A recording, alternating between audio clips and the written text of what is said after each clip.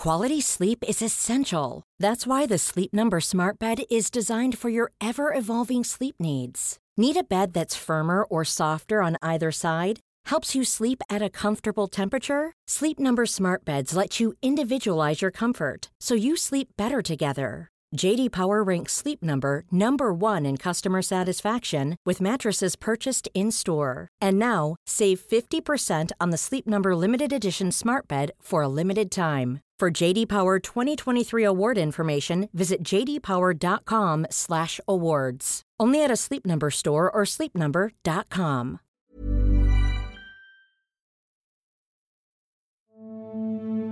On the 12th of January 1950, US Secretary of State Dean Acheson arrived at the National Press Club in Washington, D.C. to give a speech that became notorious.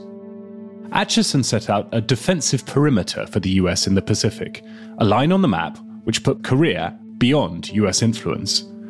A new day has dawned in Asia, Acheson claimed, in which the Asian peoples are on their own and know it. In future, Acheson declared, America would only help where conditions of help are really sensible and possible. In June that year, North Korean forces crossed the 38th parallel, and Acheson was accused, perhaps unfairly, of having encouraged Kim Il-sung and Stalin to believe they could act with impunity.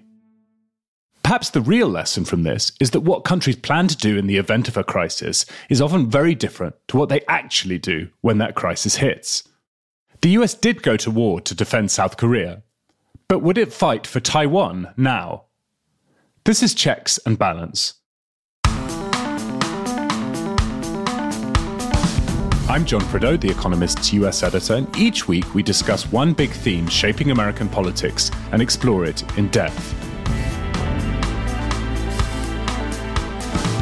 Today, would America go to war over Taiwan?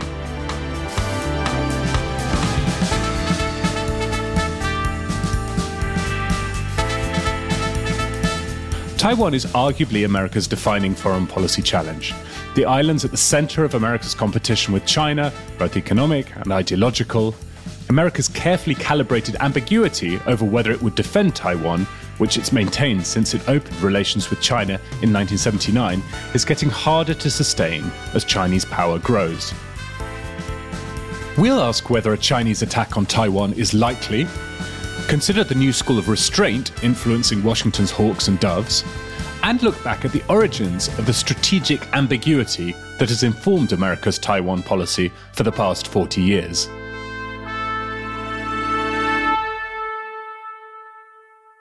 With me, as ever, to make sense of all of this are Charlotte Howard, The Economist's New York bureau chief, and John Fasman, the US digital editor. Charlotte, how are you doing? What's going on in New York? I'm well. New York is dressed up in all its Christmas finery. There are lights draped everywhere, and the shop windows are looking very festive. But I was really interested in some of the polling data I saw this week about the economy, that people don't particularly think that the stimulus or some of the money from the child tax credit has helped them, and they're very worried about inflation. And so together, those two things add up to bad news politically, I think, for Democrats. But I'm kind of fascinated by that general gloominess. John Fasman, how about you? How are things going? Are you feeling irrationally gloomy also? My gloom is entirely rational. Okay. I think it's an interesting question, though. My suspicion is that people are gloomy because inflation hits them directly, and jobs numbers are usually more abstract unless it's someone who's just started a new job. Charlotte, there's been a lot of news about Russian aggression in Ukraine, potential aggression. Vladimir Putin and Joe Biden had a call this week. Thankfully, there's been no invasion of Ukraine so far, but there's certainly been some tension there. Yes, I think there's a big question that Vladimir Putin is testing, which is how far can he go with Ukraine without inciting some kind of American response? And I think that question is hugely important for Ukraine and for America and Russian relations. But the even bigger question is how far can China push America with Taiwan? In both instances, you have in Ukraine's case, Russia very much views Ukraine as part of Russia historically. The same is true of Taiwan, but the stakes are much higher with Taiwan, and the economies are much more intertwined, America's and China's economies. So everything about it means that it's an even more urgent and dangerous question. John Fasman, what have you made of what went down or what didn't go down on the border between Russia and Ukraine this week? I know Ukraine's a country you're very interested in. I mean, did you see this as anything different or just more of the same from Vladimir Putin? I didn't see it as anything different. I think the summit, the talk between the two of them was a good sign. Of course, it produced no immediate change in the status quo. But I share Charlotte's view that what Putin is doing is sort of testing to see how far he can go. I think that there's very little chance that America actually will come to Ukraine's defense militarily, at least not without other NATO forces. And so I think we'll see in the coming weeks and months what the actual result of the summit was, what actually paid off, and what Vladimir Putin's strategic calculations are. Well, everyone else has been thinking about Ukraine and Russia. We've been thinking about Taiwan. America has ruled out an armed defense of Ukraine, though it might come to Ukraine's defense in some other way. However, its response to any attack that China might mount on Taiwan remains unknown and deliberately ambiguous. The Chinese Navy is now bigger than America's. The two nations, meanwhile, are sort of economically enmeshed. China is also determined that Taiwan is part of China and will, if necessary, take it back by force. But failure to defend Taiwan on America's part could signal the end of America's global supremacy. When President Biden and President Xi Jinping talked in November, President Biden said it was essential to ensure that the competition between our countries does not veer into conflict, whether intended or unintended. Mr. Xi, for his part, warned that whoever plays with fire will get burnt. Let's start with a view from China. David Rennie, who's a friend of the podcast, is The Economist's Beijing correspondent and a former Lexington columnist. He now writes the Chaguan column. I began by asking David whether an assault on Taiwan by China's People's Liberation Army seems likely. You don't have to guess that the People's Liberation Army has been given a mission to be in a position to invade and conquer and occupy Taiwan.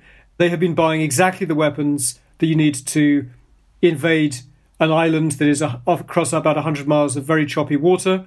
They've been investing massively in amphibious kind of landing, even things like civilian ferries with strengthened decks and ramps so they can carry tanks and armoured personnel carriers, helicopters, a massive increase of their missile force on the Chinese coast, but also very specific, very high-tech weapons with very evocative names like carrier-killing missiles. And that is about the fact that if China is to have a hope of taking Taiwan, then they have to take it quickly and hope that the Taiwanese surrender fast before the Americans turn up. And in order to do that, you need to give the Americans pause and make them realise that they would pay an enormous price if they did intervene. And so you need to sink their aircraft carriers, kill a lot of Americans without triggering a Third World War. So when it comes to the intentions of the leadership, there's obviously a bit of a spectrum in China between hawks who think that Taiwan should be invaded last week and more dovish people. How do you go about determining where the sort of centre of gravity is on that debate in China? I mean, the bottom line is that it should be unimaginable that there could ever be a war between the Americans and the Chinese. They're two giant nuclear armed powers over this island of 23 million people. How could that even be a possible sort of scenario? Yet it is a realistic, unfortunately, scenario. And then essentially that boils down to two political questions. On the Chinese side, does the Chinese Communist Party leadership think that it needs to do it, that it's running out of any other options? And on the American side, if that war seems imminent or is breaking out, does America really think that defending Taiwan is a vital national interest of the United States that is worth spending a tremendous amount of blood and treasure on? And then there are two subsidiary but very important military questions on both sides. The PLA, can they do it and win? And on the American side, are they strong enough to deter the PLA credibly? The PLA may not feel confident they can take the Americans, but the gap has really closed. And so what you hear in Washington when you talk to people is that there's a sense of a kind of 10-year, very, very dangerous window where the Americans are not far enough ahead, where the PLA is really very capable, and where the Americans need to really invest in some new kit, but also they need to take some very serious sort of doctrinal decisions. That do they try and double down on the old belief that America is so infinitely powerful that it can fight right up to China's shores with essentially impunity? Or is China now so strong that they're going to have to find a new doctrine? Can you help us think through the calculation for the Chinese government here? Because as you describe it, as many strategists say, that you've got this 10-year window during which many Americans worry that the deterrence isn't credible enough. Americans, Taiwanese, perhaps, other members of the Western alliance. So what are the likeliest trigger points? Is it some sort of instability within China, some need to kind of rally the nation behind something? Or is it more likely to come from a very strong, very confident China, one which, in which Xi Jinping's authority is as it is at the moment, utterly unchallenged? Or is there some other thing that we ought to be thinking about in terms of the kind of factors that might tip China over the edge towards making that move? I think one way to try and understand it is to think the passage of time works in two opposite ways for China. Every passing year, the Taiwanese military gets weaker in relative terms compared to the PLA. And the PLA looks more capable of pushing the Americans back towards Hawaii and the American heartland. So in that case, that would be a reason to stay calm. If you get stronger every year and the relative balance of power is tipping your way, why risk an early invasion that fails, which would be a catastrophe for the Chinese Communist Party? Why not wait another 10 years? Because you might be even better off in 10 years' time. So that would be a reason for optimism and calm, that there's not going to be a war imminently. And another reason to think there isn't going to be a war kind of next year is that sitting here in Beijing, you simply do not hear the formidable propaganda machine of the Chinese Communist Party whipping people up into a kind of nationalist frenzy on the Taiwan question that would be kind of the precursor to that kind of adventure. That's a reason to stay calm. The thing that makes me anxious is that with every passing year, it is simply so much less appealing for the broad mass of Taiwanese public opinion to imagine any deal where China offers them, even substantial autonomy. The phrase "one country, two systems," which has become a kind of cruel joke in the context of Hong Kong, was invented as an offer to the people of Taiwan. Deng Xiaoping, the former paramount leader, crafted the idea of one country, two systems as an offer to Taiwan that was then later, as a sort of trial run, offered to the people of Hong Kong. So the fact that Xi Jinping, in the pursuit of total political control of Hong Kong, was willing to trash one country, two systems in Hong Kong is a fairly chilling symbol, I think, that the Communist Party leadership has kind of given up on doing it the nice way with the Taiwanese.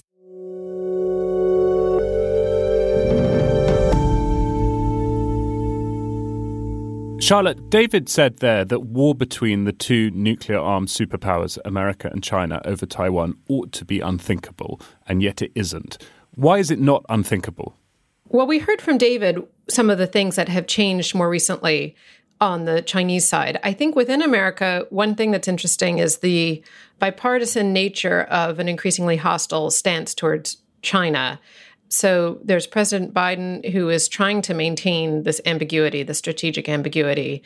But there are Republicans as well who are real China hawks. You can think of Tom Cotton, Josh Hawley, Marco Rubio. These are people who are trying to position themselves as picking up some of the sentiment from the Trump years, but doing so in a way that feels grounded in a real intellectual argument for being hawkish on China.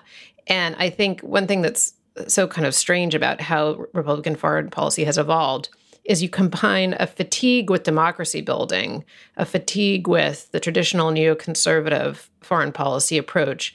You combine that with a very aggressive stance on China. If you look to Ohio, Rob Portman, who is a former trade representative, Senator Rob Portman, is retiring. J.D. Vance wants to replace him. He was an author who wrote Hillbilly Elegy, some people may remember. He's someone who's explicitly skeptical of trade and is hawkish on China.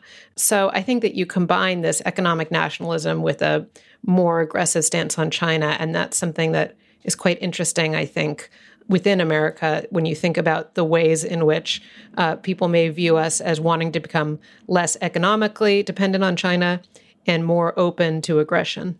It seems to me that that sort of combination, the hawkishness and an economic nationalism, is the sort of thing that can lead to unintended consequences. I think the big question from the American side is, what does the day after a successful war to defend Taiwan look like? Obviously, as David points out, there'll be an enormous amount of casualties. It'll be a hugely Pyrrhic victory if it occurs. And the fear is, from some people, I think, that America becomes a sort of permanent defense guarantor of Taiwan. And I don't know how sustainable that is for the long term. We have just seen America pull out of Afghanistan. Americans are fatigued with long wars and overseas deployments. Does America have the stomach for that? On the other hand, on the Chinese side, one concern I have is that China seems to be at the peak of its population. It's resource stretched, it's people stretched. And so if it feels that it is currently at the apex of its strength, that makes an invasion much more likely. If it fears future decline, that makes an invasion much more likely. I continue to think also that America's withdrawal from the TPP will continue to be seen as a huge strategic blunder. That was the sort of soft power economic approach that could have contained China quite effectively. It's a shame we didn't do it. I think there's a real risk right now of an unconsidered conflict that would lead to deleterious consequences both for America and China. On the Chinese side, it's worth saying that Chinese propaganda maintains this fiction that the people of Taiwan actually want to become part of China, that most of them do. Of course, if you look at the opinion polling, that's not the case at all, and only a tiny minority of Taiwanese self-identify as Chinese, I think about 4% overall. And that according to Chinese law, if reunification isn't going to be achieved peacefully and voluntarily, it must be achieved by force. So there is this pretty strong imperative there within Chinese law. Now, perhaps it's something that can be ignored by the Chinese leadership. Perhaps they're happy to carry on fudging it and, carry on with this fiction that actually Taiwan is just going to come back to China, and maybe you just, run the clock indefinitely with that fiction in place. But also talking to David and to other people, there's a real sense in which the Communist Party's legitimacy is partly derived from this mission to reunify, as they see it, China. And the only way to do that now, unfortunately, looks like being by force. Especially given their recent treatment of Hong Kong, right? If China did want to appeal to the Taiwanese people to rejoin them voluntarily, it's hard to think of a worse way to do that than what it has done in Hong Kong over the past 2 years. Okay, well, we'll be back in a moment to look at strategic ambiguity, the phrase that has defined America's Taiwan policy for decades. First, the usual reminder, if you don't subscribe to The Economist already, then you're missing out. This week's issue has lots more about what America would be prepared to fight for, as well as stories about Donald Trump's fishy new media SPAC and sunsetting, Congress's favourite budgetary trick.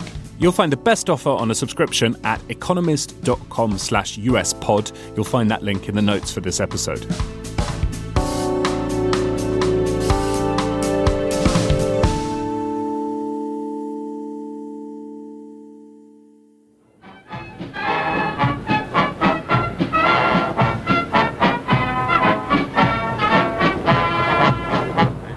In 1950, when Dean Acheson gave his defensive perimeter speech, the Chinese Civil War had only recently ended, with the Kuomintang government and millions of Chinese refugees fleeing the victorious Chinese Communist Party for the island of Taiwan. America recognized the Taiwan-based Republic of China as the legitimate government of China for almost 3 decades.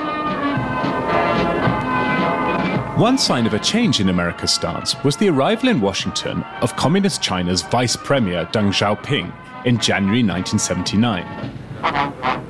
President Jimmy Carter hosts Vice Premier Deng Xiaoping at the arrival ceremony at the White House. For too long, our two peoples were cut off from one another. Now we share the prospect of a fresh flow of commerce, ideas, and people, which will benefit both our countries.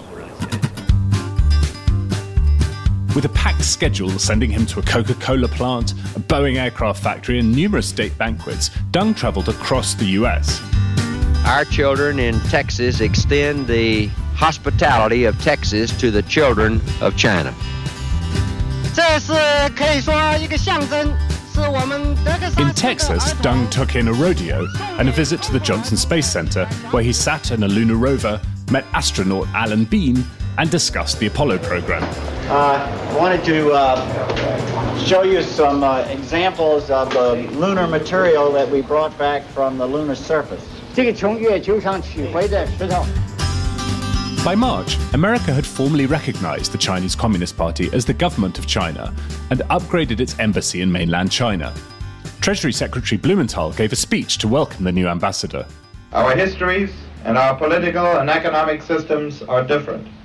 Yet we can trade together and we can work together for a better world. The symbols of change then took place. A new embassy emblem replacing the old emblem. Inside the compound, Treasury Secretary Blumenthal met with a group of American business representatives, all of them hoping to get a slice of what they see as a vast new market among China's 1 billion population. But in Congress, there was concern among both Republicans and Democrats that America's newfound enthusiasm for communist China left Taiwan acutely vulnerable to attack. The result was a new law, the Taiwan Relations Act, in April 1979, that made clear that the US would continue to sell arms to Taiwan and carefully set out a deliberately ambiguous policy of support that stopped short of a promise to militarily defend Taiwan in the event of a Chinese assault. John, let's start with you. Can you explain what strategic ambiguity is? It's essentially a policy of keeping options open, and more importantly, of keeping China and Taiwan guessing over whether the United States would, in fact, take military action to defend Taiwan. On the one hand, you don't want Taiwan to be so confident that they declare independence and start a war, but you also don't want China to be sure that the Americans won't show up. So it's about keeping the Chinese guessing whether America will show up, while also maintaining the sort of military capacity that would lend itself to being used in defense of Taiwan. It has worked so far in the sense that it has deterred China from attacking and also deterred Taiwan from declaring formal independence. Charlotte, that strategic ambiguity has its critics, some of whom think that America ought to give a clearer guarantee on Taiwan's security. But I don't know about you, I kind of like it. It seems like quite a grown-up policy, and one that acknowledges up front that it's really impossible to know in advance what America's reaction would be were Taiwan to be invaded. It would depend on so many things. It would depend on what was going on in America at the time, who the president was, the nature of that invasion. And as much as these sorts of things can be war gamed, it's just really hard to know what it would feel like until it happened. I think that's right. And the critique is from people who have spent a lot of time thinking about this, including Robert Gates, the former defense secretary and CIA director, Richard Haass of the Council on Foreign Relations, who advised Colin Powell. The danger is that by drawing no lines, you trip into a war accidentally.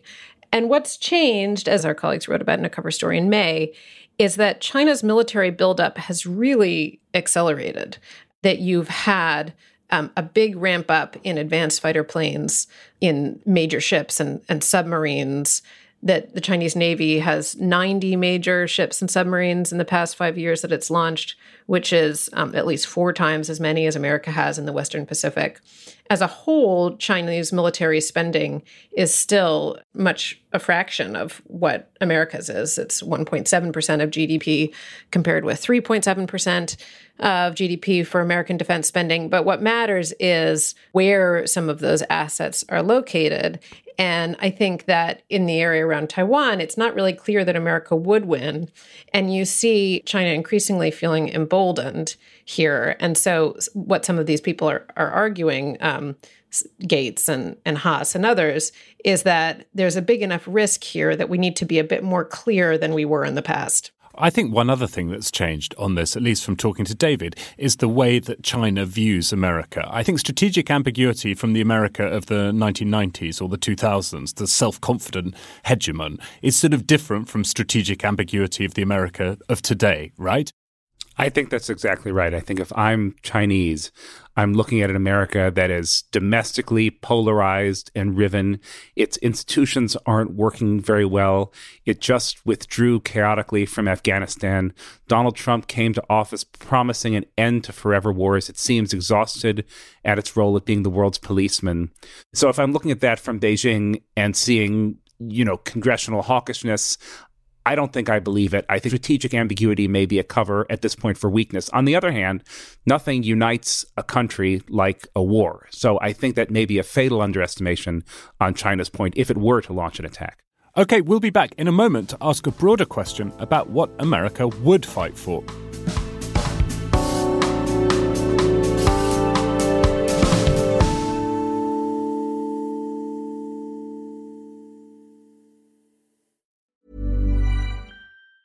Quality sleep is essential. That's why the Sleep Number Smart Bed is designed for your ever-evolving sleep needs. Need a bed that's firmer or softer on either side? Helps you sleep at a comfortable temperature? Sleep Number Smart Beds let you individualize your comfort, so you sleep better together. J.D. Power ranks Sleep Number number 1 in customer satisfaction with mattresses purchased in-store. And now, save 50% on the Sleep Number Limited Edition Smart Bed for a limited time. For J.D. Power 2023 award information, visit jdpower.com/awards. Only at a Sleep Number store or sleepnumber.com.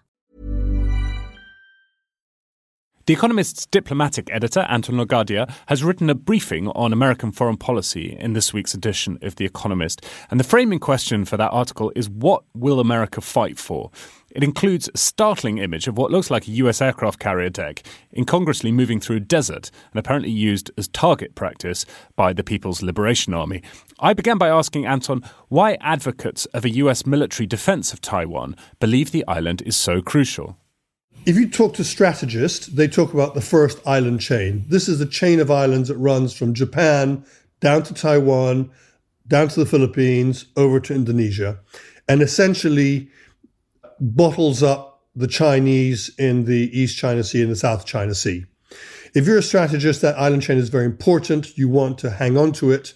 And if the Chinese were to retake Taiwan, apart from the fact that it's an admirable democracy and would be a kind of assault on the American order, it would also allow the Chinese much easier access to the rest of the Pacific, and therefore would be seen as a threatening thing strategically. In this week's briefing, you write about the range of opinion in Washington on Taiwan, from maintaining the strategic ambiguity, which you described, and which I think is the sort of mainstream position, to those who think that actually America needs to give a more explicit security guarantee to Taiwan, and then to those who think that actually America needs to withdraw and retrench and stop trying to play this role of global policeman. And I think one of the very interesting things about the briefing for me was the way that you identified that current of opinion as seemingly a growing one in Washington.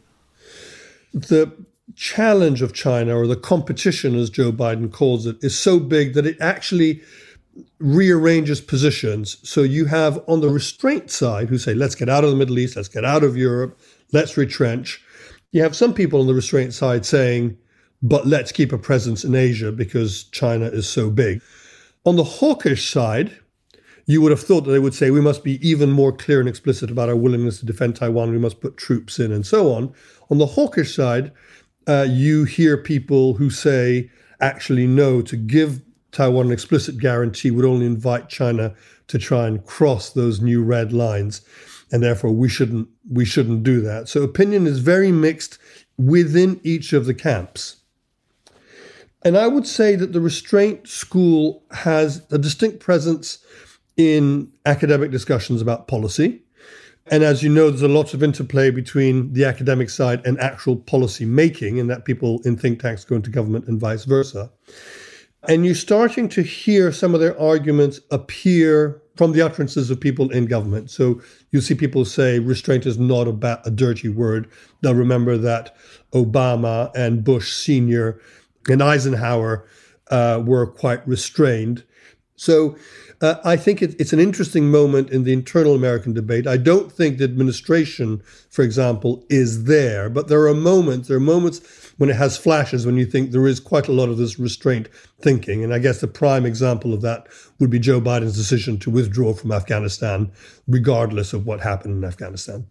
Anton, let's hope this doesn't happen, but let's play a thought experiment or a war game. Imagine that China did go for it next year and tried to invade Taiwan.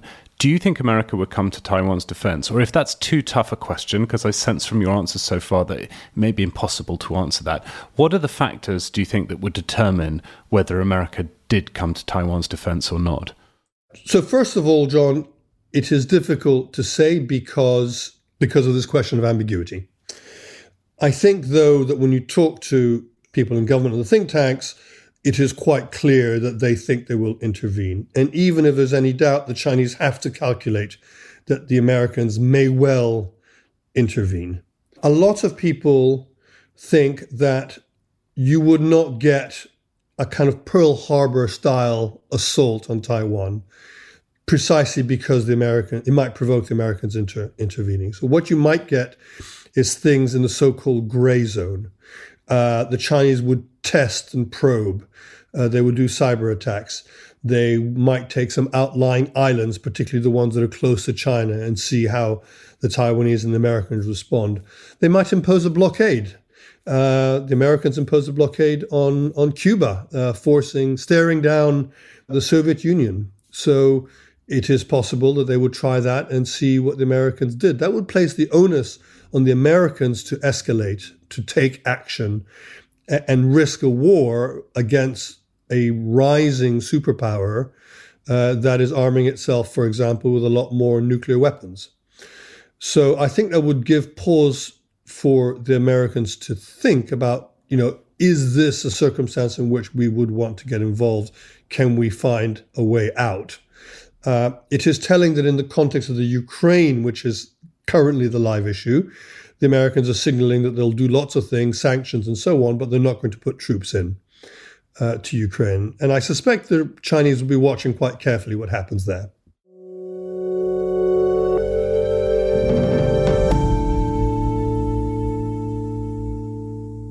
So, Charlotte, I think we got a good sense from Anton there of quite how hard it is to answer this question about whether America would go to war for Taiwan's defense. But what can we tell from public opinion? What do the polling numbers say on this, for what it's worth? The Chicago Council on Global Affairs, which I know from my years in Chicago, did a poll on this in the summer, in August. And the results of it were interesting in that they showed a big increase of support for an American response if China were to invade Taiwan. So 52% of respondents favored the use of American troops if China were to invade Taiwan. That's up from 26% back in 2014. So that's a pretty big jump. However, I was kind of struck by the other responses to the survey. I mean, it was a minority of respondents who supported a promise that America would respond if China were to invade. And there's kind of a general view that America should be partnered with Taiwan. But it's very evident in the responses that a lot of Americans just don't really have a strong view or understanding of Taiwan in general. And so, I think that there's a danger of overinterpreting the support for American action in Taiwan, particularly when we don't really know what the consequences would be. Bridge Colby is someone on the conservative side who has written extensively about Taiwan, and he talks about being prepared to fight, quote, a limited war against China. Limited how? How do you limit it? And he has views on this, but I just think it's quite tricky and dangerous. I agree. It seems like the sort of thing that can spiral out of control. Anton's reference to Ukraine, though, and warnings of sanctions, things like that, it's worth thinking through the non-military options America has for dealing with China in case of invasion of Taiwan. It seems to me they're far more limited than they are when it comes to Russia, right? Yeah. America could effectively shut Russia out of the global financial system, in particular SWIFT, interbank transfer networks, without a tremendous amount of pain because Russia's economy is small and Americans really aren't very heavily invested there. That's just not true with China. The two countries are so deeply intertwined that the risk, in the same way that a limited war risks spiraling out of control, I think economic sanctions also risk doing damage to both countries. Yeah, that's absolutely right. I mean, one of the things that makes China policy so hard for America is that China, frankly, is too big to push around in the way that many other countries aren't. It's not just that China's economy is very large, it's the fact that it's so intertwined with America's economy that the sorts of options you could see America using to try and deter Russia and Ukraine are just not really available to America when it comes to China. We've touched on this already, but it seems to me that one of the things you have to consider from the American side about whether the country would go to war to defend Taiwan is what's going on politically in America at that time. I mean, we're talking at a moment when America does seem exhausted after 20 years of the wars on terror, but in a decade's time, that might no longer be the case. On the other side of the equation, I think were Donald Trump re-elected in 2024, it seems pretty unlikely to me that he would risk American lives in defense of a far-off place like Taiwan, though, of course, he's unpredictable, and so you can't say for sure. If it were a different kind of Republican president, a more conventional hawk like Marco Rubio, though I think his chance of getting the nomination are minuscule, but even so, then it seems much likelier to me that America would uphold that ambiguous commitment to Taiwan. Equally, I think on the Democratic side at the moment, the foreign policy thinkers are just more mainstream, more inclined to uphold that soft security guarantee that America's given to Taiwan.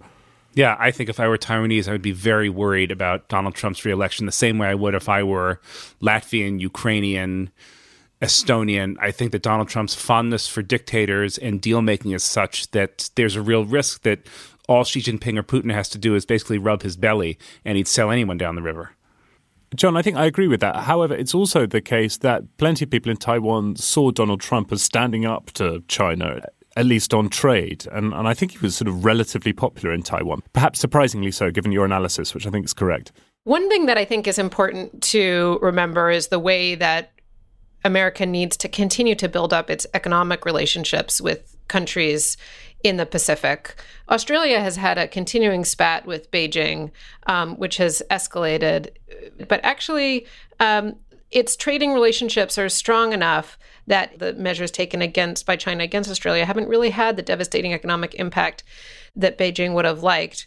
Some coal from Australia was sent over to India instead of going to China. Australia also benefits from having other natural resources, namely lithium, which China wants, which has helped to make it more resilient.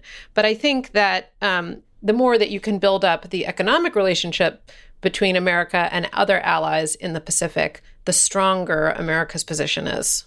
Yeah, Charlotte, I think that's absolutely right. And in the meantime, we just have to hope that this strange equilibrium holds. I mean, you have this situation where China sort of pretends that Taiwan wants to become part of China. Taiwan has to pretend not to be too nationalistic for fear of annoying people in mainland China. And America's commitment to defending Taiwan is sort of ambiguous. But you can see from things like the defense budget, which the House of Representatives passed this week, which contains all sorts of line items for buying new kit for the Air Force and the Navy in particular, that America at least appears to be pretty serious about having the option to defend Taiwan if it wants to. So that equilibrium is easily upset, and we just have to hope that it holds. That seems like a slightly downbeat note on which to end things. So before we go, as is traditional, I have a quiz for you. On May 15th, 2003, The Economist took a look at feuding family businesses in an article entitled The Cain and Abel Problem. One of the organisations mentioned was the Taiwanese giant Formosa Plastics. Portuguese sailors in the 16th century called Taiwan the Ilha Formosa. But what does the name mean? My Portuguese is rusty. My Portuguese is pretty good. I'm not sure I would have got this. I think it refers to Formosa.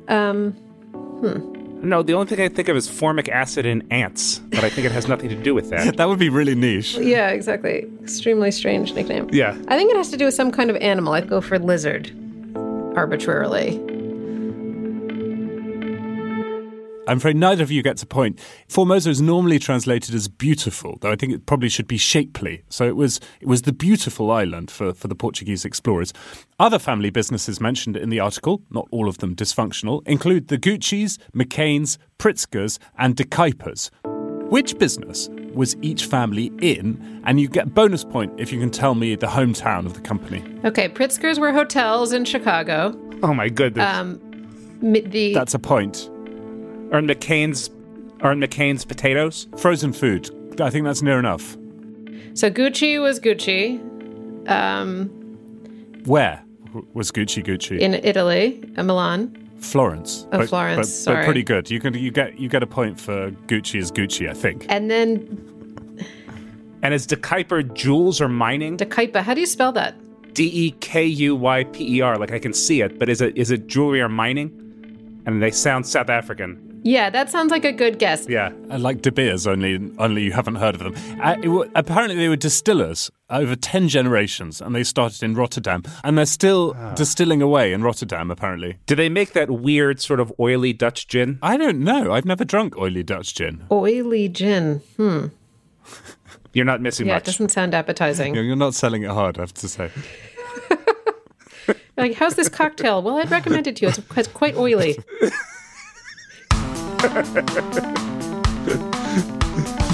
Well, I will leave you to go and mix your oily cocktails. Thank you, Charlotte. Thank you, John. Thank you. Thanks, John. Thanks also to our producer, Julia Johnson, and to our sound engineer, Nicola Rofast. If you like the podcast, then please let people know and leave us a rating and a review. You can get in touch with us via email. The address is podcasts@economist.com.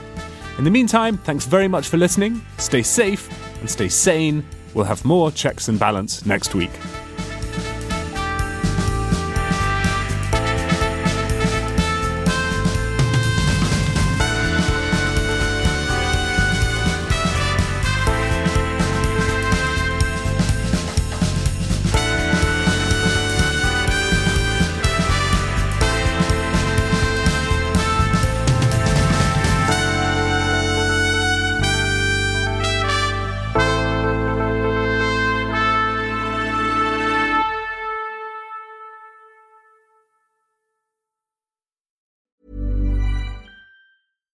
When you make decisions for your company, you look for the no-brainers. And if you have a lot of mailing to do, Stamps.com is the ultimate no-brainer. It streamlines your processes to make your business more efficient, which makes you less busy. Mail checks, invoices, legal documents, and everything you need to keep your business running with Stamps.com. Seamlessly connect with every major marketplace and shopping cart. Schedule package pickups and see your cheapest and fastest shipping options from different carriers, with rates up to 89% off USPS and UPS rates. And with the Stamps.com mobile app, you can take care of mailing and shipping wherever you are. Make the same no-brainer decision as over 1 million other businesses with Stamps.com. Sign up with code PROGRAM for a 4-week trial, plus free postage and a free digital scale. No long-term commitments or contracts. That's Stamps.com. Code PROGRAM.